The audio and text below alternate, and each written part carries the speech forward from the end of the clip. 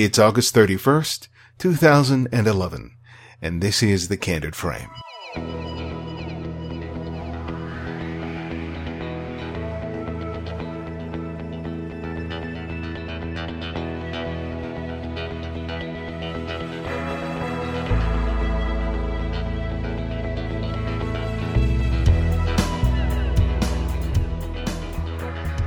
I remember not too long ago when admitting that you photographed weddings was something that you didn't want to admit to amongst a group of photographers. People who shot weddings were seen as people specializing in kitsch and cliché. Well, in the past 20 years, that's changed. And some of the best photographers around are wedding photographers. These photographers use light, composition, and their people skills to make images that rival anything produced by a photojournalist or a portrait photographer. Today's guest ranks right up there for me. Michelle Turner's images are beautiful, not merely because she photographs beautiful subject matter, but because she brings an awareness of light, shape, and form to her photographs, be they of a couple standing in front of a storefront in the Dominican Republic or just a simple table setting. And on top of all that, she has a savvy business sense that allows her to maintain a successful business by always remembering that she is there to serve not only the bride and groom, but an entire family. I've really enjoyed talking to her, and I hope you enjoy our conversation with Michelle Turner.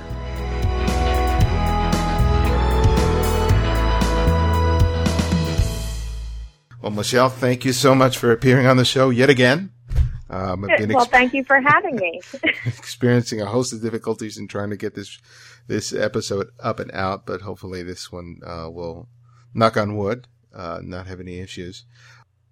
I want to start off with talking to you about the importance of wedding photography. I think a lot of photographers consider wedding photography because they think it's a good way of making money. But for the families involved, this is like the most important day oftentimes of their lives. And in your role as the photographer for many of these families, what do you consider the most important thing in terms of what you are doing by being present there with your camera? Well, that's a great question, and my answer is twofold. First and foremost, it's, weddings are an opportunity for people to get dressed up, but also for people from far-flung places to make an appearance. Quite often you're looking at families that haven't been all together, at least the extended families, for years. They could go years from event to event without seeing each other. And in some situations, you are going to be documenting a family where, the next time they get together, they might be missing a loved grandparent or a great aunt. So it's really important, at least from that standpoint, to make sure that you get all of the family members really enjoying one another. Because in reality, it's not just about the wedding couple and their friends and who's on the dance floor dancing. It's about so much more than that. So you really have to be cognizant of the fact that there are so many important shots that need to happen during the wedding. And a lot of times the wedding couple themselves, they don't know what they want, because it's very difficult for them to say, 5 years from now, my grandparents might not be here. So you really have to sort of step in and make sure that even if it's done candidly, that those photographs happen. And then, the second part of my answer is it's very, very important for me to make sure that that I'm capturing a beautiful set of photographs of their wedding day, in the best possible light. And in addition to that, I'm capturing the wedding couple interacting with one another in a way that is going to change subtly throughout the years, as they have children and move on. I want to make sure that I capture their love for each other, their commitment to each other on that particular day. So it's a mixture. It's a mixture of the friends and family, and a mixture of the wedding couple and their celebration together. And I assume in order to be able to pull that off, there's a lot of preparation involved, not just with what's happening with your equipment, but a good amount of research ahead of time in order to make sure that you're able to accomplish that. Oh, absolutely. Finding out who is there, who's been divorced, who hates, to stand next to somebody else, who is going to try to fall into the background because they're a little bit shyer. It takes a lot of research into the lives of the couple and their families and their friends as well.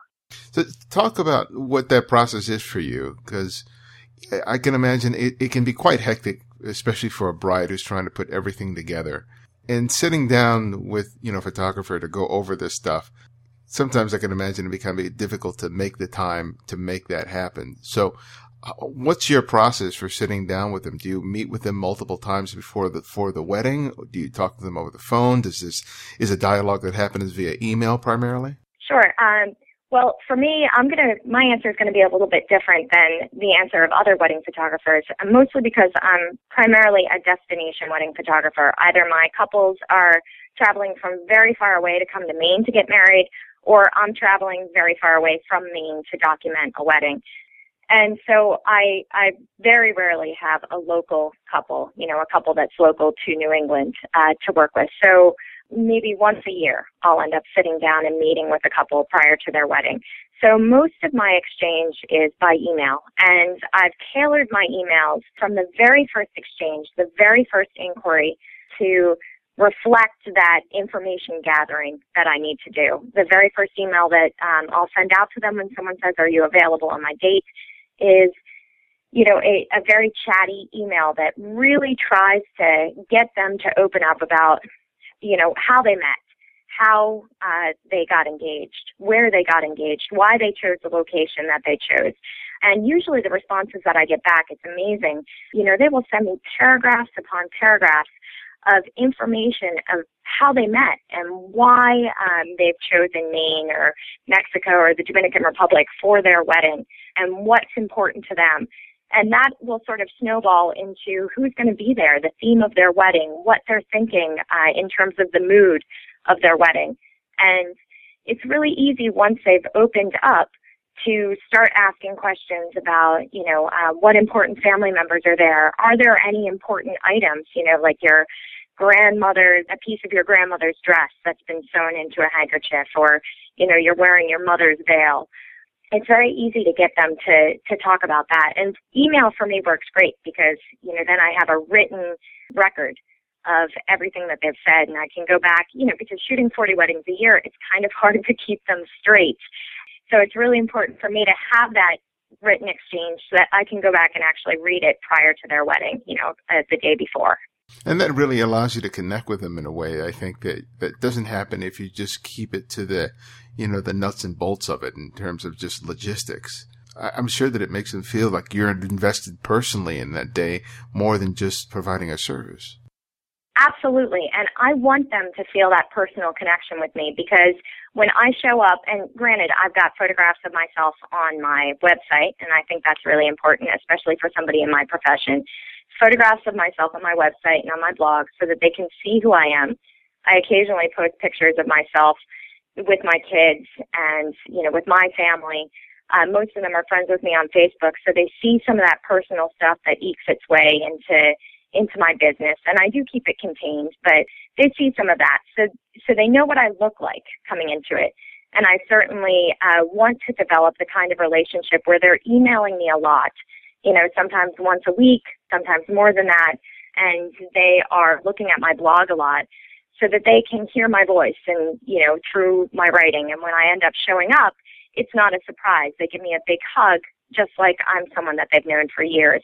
And that's really important because otherwise they would feel really, really awkward about, hey, here's this stranger.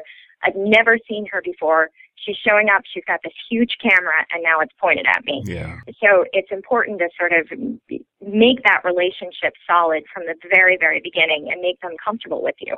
Now, there's a lot of competition out there in the wedding photography business, and there's some exceptional work out there.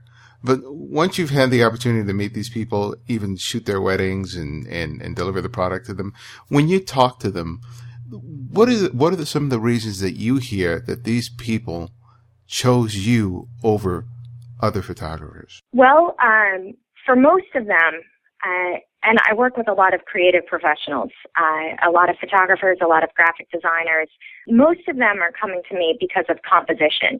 And they might not understand, what it is. They might not say it in so many words, but they'll say something like, I love the interaction of the bride and groom and how they're in the corner of the photograph rather than the center. Or I loved your use of color. Or I loved, how many photographs of the bride and groom you had combined with, fun photographs of the dancing. So for a lot of them, I feel like they are somehow connecting to the environmental portraits that I do of the bride and groom. And then they see the other work that I do in addition, and it's really fun, and I get right into the middle of the dancing, right in the middle of the mosh pit, and I'm there with them. And so I feel like they connect to the Candid side of it as well. So it's a combination of factors, but it's definitely rooted to a style that I deliver in every single wedding, regardless of the circumstances. And it really comes across in the layouts that you've done that look like as if they're in a book that you put on your website that play as a slideshow. Mm-hmm. When you look at the images as if they were laid out in a magazine, that graphic sense of composition, of light and line and shape really come across in a way that might not immediately be picked up if you're just looking at a single image. And right. That's one of the things that I love about the way you showcase your work in that way, is that you're not just going, oh, here's a great picture, here's another great picture. You reveal that aesthetic that you have, but you also reveal how well you tell a story. And I think that's great. Tell us about your choice to design those pages and to put your images out in that way. Well, part of it is what you just said. I wanted to show the wedding as a group of images, because you can't just point to one single image of the day and say, here it is, here's their wedding encapsulated in this one image. And for me, I have difficulty when I'm looking at one image after another image after another image, all laid out in single image format. I have difficulty putting them all together in my mind and seeing a picture of the day, even if I'm looking at it all in one blog post or slideshow. So that's really why I started doing it. And by a happy set of circumstances, it also served another really important purpose. It actually helped me to get my target clientele. You sort of alluded to it when you said, it looks like a magazine layout. Well, a lot of my brides are the types of brides that love the magazines. They love the design. They love the details. They're going to put an awful lot of work into their details. And as a result, they're going to want a photographer that's going to focus on some of those details as well and design it like it's going to be published. A lot of them come into it thinking, I want my wedding to be published. And that's a very small subset of wedding clients out there. But it's a subset that I really, really enjoy. I like working with them. I like people that are going to put a lot of time and effort into their details. And so it's helped me to sort of hone and really narrow down the clients that are coming to me. They're already pre-selected in a way, which is great because I really enjoy working with that subset of clients. In your book that you recently put out, the Wedding Photography Field Guide, one of the interesting things I see you do is break down your whole workflow for doing the couple's portraits into six steps. And what I found really interesting is that you don't immediately jump into posing, which I think most people would assume that you start thinking about setting even before you do anything else. Talk about the importance of finding setting even before you start positioning people within the scene. Sure. It's really difficult, at least for me, it's very difficult to come up with a polished photograph if you start with a couple, if you're starting with, their position relative to one another, because then you're going to have to sit there and tweak them a lot, move them around, shift them, rotate them, move them, 5 feet to the right or to the left. For me, it's much easier to come up with the scene, and I try to take a photograph of a scene that would be beautiful with or without a couple in it. That's the important part. Would this photograph be beautiful even if I didn't have a lovely couple in a wedding dress and tux standing in it? And if the answer is yes, then, because it already has the beautiful light in it and the beautiful setting, then I'm going to move the couple into it. And the photograph itself, the setting, will dictate what pose I'm going to want to put them in. And a lot of the times I'm not really putting a lot of effort into put your hand here or tilt your head this way. A lot of the times I'm just giving them a very basic directive, like go chest to chest or put your back to his chest, snuggle in together, and they are able to create the interaction based on that initial pose. I don't want to spend too much time over-posing them because I'm not going to have that great expression from them. And so if I were to start with them and then move to the rest of the photograph, I would have to spend a lot more time tweaking them and moving them around, and I would lose those very natural expressions and interactions that they have with one another. I think some people may take a look at the beautiful work on your site or in the book, and they go, wow, she can say that because she goes to all these exotic and beautiful locations. There can't be any bad places to make these kind of portraits. Because, almost inevitably weddings happen in less than ideal situations. So what do you do when you don't have, Dominican Republic or Mexico as your backdrop? Well, basically, it all comes down to color and texture for me. For some people, it's going to be something entirely different. I still have photographs on my website that were taken, at a building that was less than stellar, and I went around back and there was a wall that had the paint peeling off of it. And that was my gorgeous backdrop for the couple.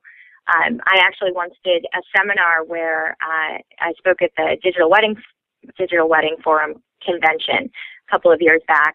And I did a shoot with a couple, which I did entirely in the parking lot of Walmart because I wanted to demonstrate that you can take beautiful photographs anywhere. And it's like that beginning sequence and end sequence in American Beauty where you have, that plastic bag that's floating around. You can find beauty in anything. Sometimes it's more difficult. Sometimes you have to look a bit harder and clarify what it is that you find beautiful and what you think your couple is going to find beautiful. But it's easy to get, especially with the camera as our tool and being able to use apertures and, shoot things wide open and create these nice, beautiful, dreamy, creamy backgrounds. Where the texture and color of a wall may mute to a beautiful point where it just looks like this amazing color background, that the couple is just going to pop from. So there's definitely beauty everywhere that you go. You just have to learn to look for the light, really. Your book is a small, almost pocket guide to wedding photography. It's not the, standard size book. It's small enough to fit into a camera bag. When you were putting together this book, what did you have in mind for it, and how were you hoping that this would be different from the other, dozens of books that have been written on the same topic? That's a really great question. When I was initially talking to the publisher, and ILEX was fantastic. They're my European publisher, and then Focal is the U.S. publisher. They were absolutely wonderful because they really let me take it in any direction that I wanted. And part of what I felt was really important for this one was the real weddings sequence, the real engagements, and the step-by-step, because I wanted people to be able to pull it open, take it on a shoot with them, pull it open and get some inspiration on the day of the wedding. Because if photographers or anything like me, you'll see something on a blog or you'll see something in a magazine. You'll think it's really beautiful. You'll be inspired for it. And then, from it. And then the next shoot comes around and all of a sudden you can't remember what it was that inspired you in the first place. Were you looking for shadows or, was there a certain composition that grabbed you? Something that sparked some sort of interest in your mind that might make you want to try something different. And it's much easier if you have that in your hands and you can look at it and say, oh, that's what I wanted to try. I wanted to sort of play with shadows in this particular shoot. If you have that right there with you, it's certainly a heck of a lot easier to do that. And I wanted to include the real wedding inspiration in there too, so that, anybody can show just one photograph from a wedding and have it be a great photograph. If you can't take at least one great photograph from a wedding, you're probably in the wrong business. And so I wanted to show them, this is what my weddings look like, and here are some different weddings shot in very, very different locations. Now, how can you take that and apply that to your wedding? So it's really a good resource for, if you have a little bit of downtime during the wedding or if you're feeling stuck. That was the goal that we had with this particular book. How long did it take you to put together? Was it, because, you have so much work and there's so much material that you could probably include into this book. And yet it's not, it's not War and Peace either. So, right.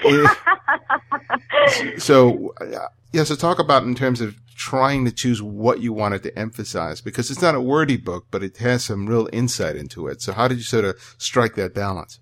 Well, the publisher didn't give me a lot of time for this book. When they originally contacted me, they said, we want this to be similar to your first book, but we want you to add more how-to sections and, add something else in the real weddings and the posing guide, the posing and composition guide were the pieces that I added into it. So really, I only had about 3 weeks to turn it around and add about 25,000 words to it. It was great because it didn't give me a lot of time to rethink. I had to go with my first impression on what I thought was going to be important. My first image selections were the ones that I sent to the publisher. And it was great because I didn't have a lot of time to go back and second and third and fourth guess my original assessment. And I didn't have a lot of time to ask people for opinions, which was probably a good thing because I would have heard a lot of conflicting advice. So I went with my first selections, my first impressions on the written material I was going to add to it, and I think it worked out pretty well in terms of adding to the rest of the book. But it was a really fast process. Yeah. Well, what I like about it is how you compartmentalize the different aspects of what happened throughout the day. When people think about a wedding, they think about the wedding. But, you mentioned, the cocktail hour, you mentioned, the cutting the cake, the food, you break it down into these sort of bite-sized pieces that I think make it manageable. And more importantly, it allows the reader and the photographer to consider how they need to vary their approaches. And one of the more fascinating things that I read was during the cocktail hour, you shoot with a telephoto primarily. And that surprised me because I'm always thinking about, shooting with a normal to a wide angle as opposed to using a telephoto, which I often relegate to the ceremony itself. Right. Talk to me about your choice to do it that way as opposed to being right in there. Well, for most of the day, I'm going to be shooting with that wider angle or at least a normal lens. Most of the day, I'm going to have a 35 on one of my camera bodies.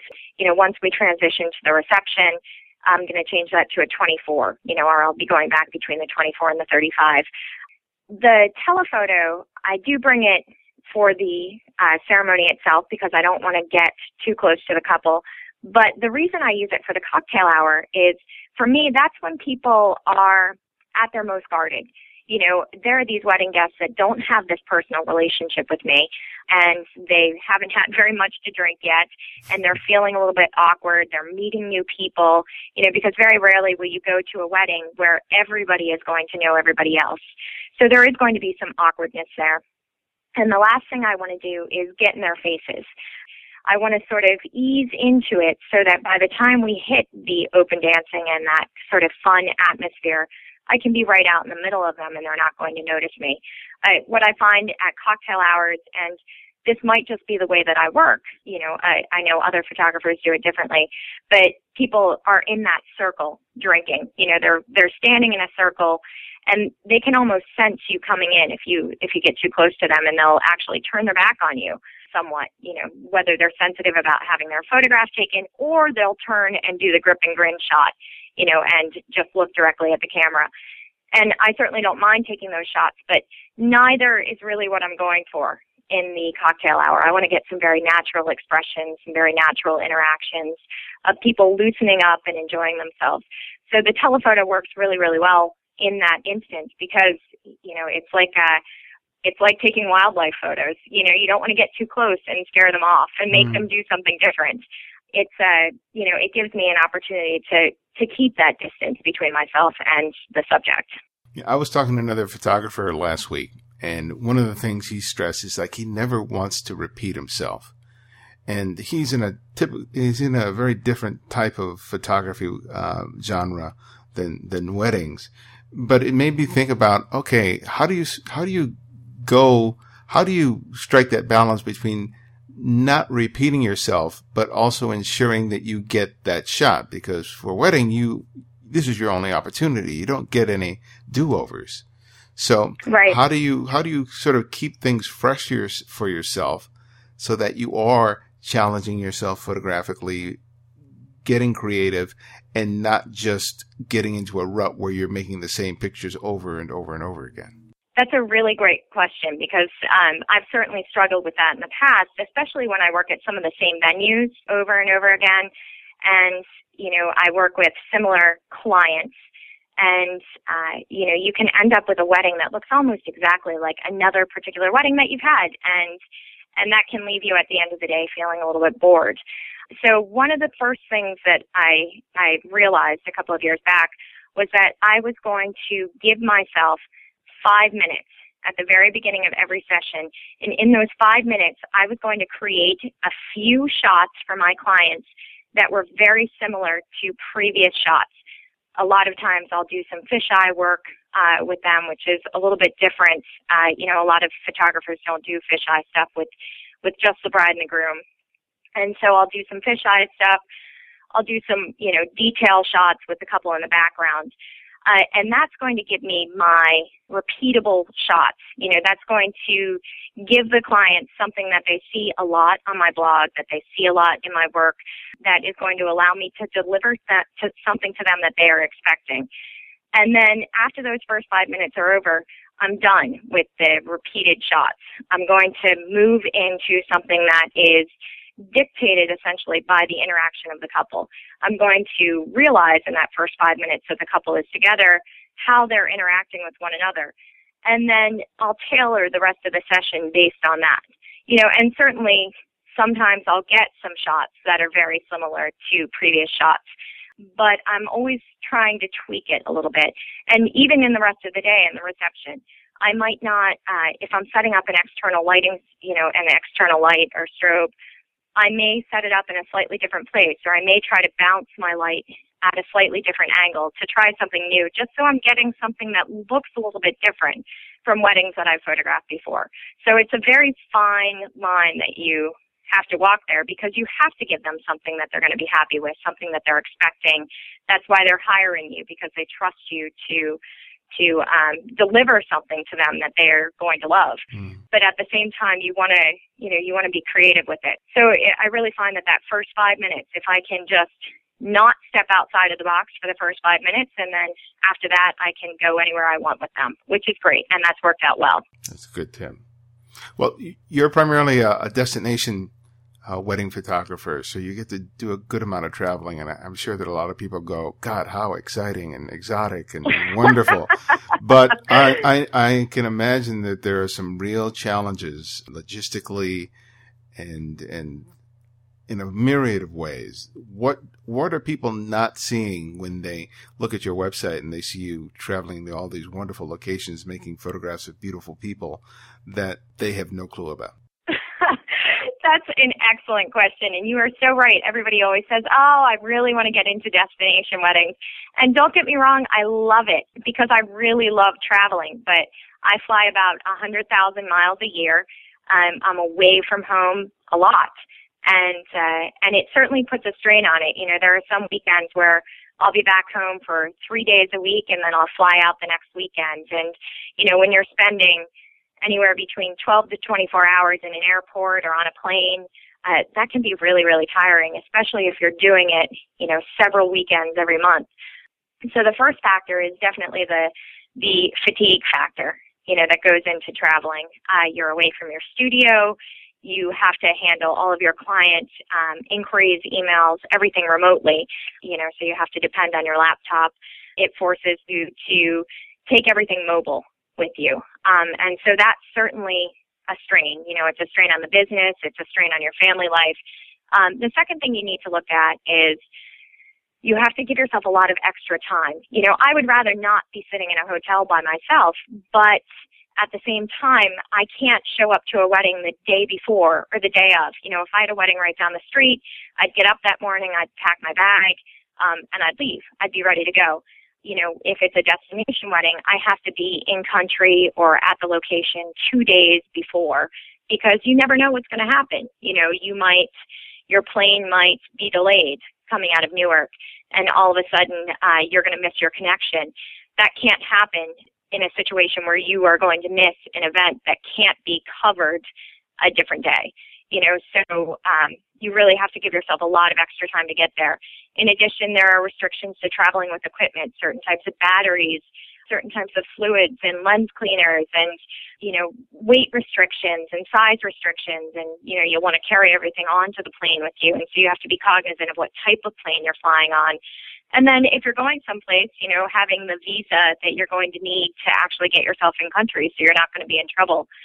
There are so many different factors that go into it. Oh, and the big one is you're not going to have access to anything that you've forgotten. If you're in the middle of Mexico and you don't have your D3S charger, you're probably going to be out of luck, because you're not going to be able to go to a B&H or an Adorama or call up a friend and say, hey, can I borrow your charger? So just making sure that you have enough backup equipment, that you have everything that you're possibly going to need. And that can get really tiring after a little while. Anybody that's gone someplace and forgotten, oh, shoot, I forgot my AA batteries. Suddenly that becomes a much bigger deal if you're in a very remote location. Yeah. When we often talk about wedding photography, we're often talking about the day of. Wedding photography is still a business. And what do you think are some of the things that you learned early on, business-wise, that really helped make the difference for you as a wedding photographer? Oh, I think probably the biggest thing was you have to take care of your clients. This is a word-of-mouth business. Taking care of your clients and actually taking care of your vendors is super, super important, because these are the people that are going to be talking about you, generating leads, whether they're talking about you in forums, talking about you on a magazine, leaving comments somewhere on Facebook or on your photographs. These are the people that are going to be generating more work for you. So really putting everything into client relations, answering emails, making calls, at 11 p.m. I just had a bride the other night who was on a totally different work schedule, and she couldn't talk during the day. And so, we had a consultation. She's getting married next weekend at midnight. And she said, I can't believe you're talking to me at midnight. And I said, well, I wanted to talk to you before the wedding day. It was important that we hash out some of these details. Absolutely, I'm going to chat with you. I know a lot of people would shy away from that and say you need to have boundaries with your clients. And I certainly do set up boundaries, but I've realized that you need to be really flexible with your clients and with your vendors as well, because I don't put a lot of money into advertising. I don't really advertise anywhere. These are the people that are bringing me business year after year. One of the things that we talked about before that I thought was really important and was very revealing to me is knowing who's actually footing the bill. Because though you may be talking to the bride and groom primarily, it may be someone else, such as a parent, who's actually, paying for your services, and how important it is to make sure that they're happy, and not just the bride and the groom. Right. It's amazing how many people will go into it saying, I'm just here for the bride and groom. I'm just going to make sure that they're happy. And yes, I definitely want to make sure the bride and groom are happy. But, even if they weren't footing the bill, even if the parents are not involved at all, the wedding is so much more than the commitment between two people. Like we talked about at the beginning of the conversation, it's about the coming together of families. The mom who hasn't seen her 5 brothers and sisters for 15 years, all in one place for 15 years. And it would be really negligent of me not to make sure that I covered those photographs and not to make sure that everybody involved, all the family members, were happy, because at the end of the day, it's a celebration that's about family, not just about 2 people, but about everyone, all the friends, all the family. Certainly you can't make everybody at a wedding happy, but it's definitely a good start, to work on the 2 families and the couple themselves as well. One of the ways that a lot of people want to get into this industry is by playing the role of second or third shooter. And I'm sure you get approached a lot about doing that. So my question is twofold. What do you look for in the second or third shooter? And secondly, what do you think that these potential photographers should think about before they even start to ask? That's a really great question. I'm going to start with the second part of your question first, which is what they should do before they even ask. And that's know your camera inside and out.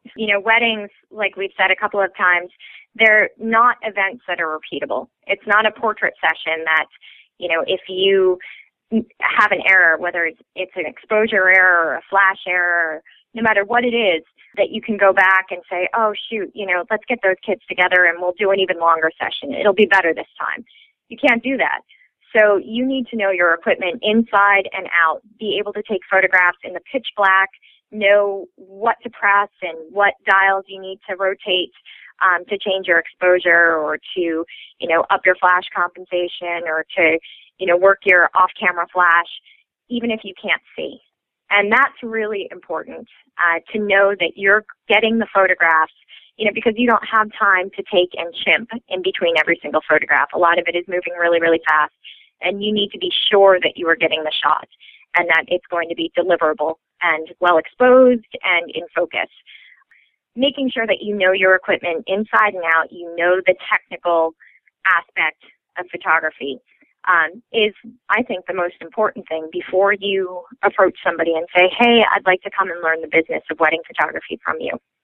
Now, in terms of me, when I'm looking for a second or third photographer, most of the time I'm actually hiring professionals, friends that are in the industry, other professional photographers, because I know that I can guarantee my clients, I'm not just saying, hey, I've got an assistant, they're going to be a second photographer.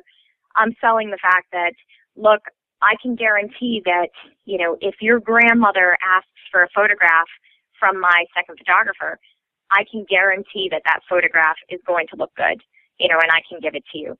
So I'm not going to be using an intern for that kind of situation. For, third photographers and people that want to tag along and be assistants, which are really carrying the bags, carrying equipment, taking a couple of shots, helping out with things, it's definitely having a portfolio that demonstrates understanding of their camera, understanding aperture, shutter speed, the relationship between them, how to work your flash, that sort of thing. The composition and everything, that can come a little bit later, but the technical needs to be spot on at the beginning. Yeah. Well, you mentioned you don't spend much in terms of advertising, but and that you get a lot of business through word of mouth. But what do you do in terms of your marketing? I know that you have a blog. I would think that you need to have be a little proactive in terms of making sure that people know that you're out there. So is it part of it that you're continuing to communicate with previous clients in some way? How do you sort of maintain that dialogue so that you're not forgotten, so that when the opportunity comes up that your name is the first one that pops into someone's head? It's a twofold strategy of sorts. The first, it takes a little bit less work now than it did a couple of years ago, but it was the idea of publication. Publication is a fantastic way to keep a buzz around your company, to keep people interested in your company, to keep new people learning about your company, to keep your vendors happy so your vendors keep referring you, because they're always excited when they're published on a style blog or in a magazine, and they'll keep copies of those magazines or send links to clients. And all of those things have your names on them. So, the first strategy for me was publication. It's free. Often you get compensated for it in some way. A lot of times, before I used to have to push things to editors and say, hey, can you take a look at this? But once you get published a fair amount, people come to you and start asking for the weddings, or say, hey, I'd really like to feature something at this venue or in this location. What do you have? Because I've worked with you before. So that's a huge strategy for me, the publication game. The second strategy is a lot of wedding clients, they get really excited prior to the wedding. There's a lot that goes into the planning. A lot of them will talk on forums, whether it's a destination wedding forum, whether it's, a local wedding board. And these people will continue to talk, because after you're done planning the wedding, there's almost this big hole in their time. They were spending all this time beforehand, and now they need to fill it up somehow. A lot of them will continue to talk on these wedding boards. They'll continue to share their wedding photographs. They'll continue to talk about the vendors that they're happiest with. And one of the great things is that, the photographs, whether they want to talk about the cake, whether they want to talk about the invitations, I've got great photographs of all of those. So every time they want to show something from their wedding, it has my name attached to it. And that has been a wonderful strategy as well, especially in my business, because, you know, it's one thing if you are working with a lot of local clients and you can work with the bride and then you photograph all of her bridesmaids because they all live in the same town. My situation is very different from that. You know, I may be photographing a wedding in California and they've got bridesmaids coming in from Hong Kong, and they might not want to hire a destination photographer. They might want to hire somebody that's local in Hong Kong to photograph their wedding. And that's great, and I can totally respect that, you know, because I only want somebody to hire me if they are super excited about my style and they think it stands out. But I do want those people to go and say, hey, you know, this isn't the person I used, but my best friend used them for their wedding, and I really love this particular shot that she took. So I find that, you know, having a great relationship with my clients, with my vendors, that really helps drive the marketing machine for me. Well, the last question I always ask is that I ask a photographer to recommend another photographer for our listeners to discover and explore. And it can be anyone, someone that you've long admired or someone you've recently discovered. So who would that one photographer be for you and why? Oh, you know, there are so many great choices, but I'm going to go with another wedding photographer in this instance just because I have wedding photography on the brain right now. And I'm going to say Ben Chrisman. He just has an amazing understanding of composition and light, and you know, he's primarily a photojournalist, and his compositions are just amazing. His ability to capture fantastic shots, you know, from angles that I never would have considered. It's just a fabulous skill that he has, and his work never ceases to amaze me. Well, thank you, Michelle. I can't thank you enough. Well, thank you so much for having me. I really appreciate it. Thanks for joining me for another episode. If you have any comments, please feel free to email me at thecandidframe@gmail.com or post a message on the blog at thecandidframe.com. You can also follow me on Twitter, Facebook, and now Google+. Also, my new video podcast, Chasing the Light, is now available for subscription via the iTunes Store. So if you haven't already been downloading the episodes via the RSS feed, consider subscribing there. This episode was edited by Martin Taylor, who you can find at theothermartintaylor.com. And I'm Ibarionex Perello, and this is The Candid Frame.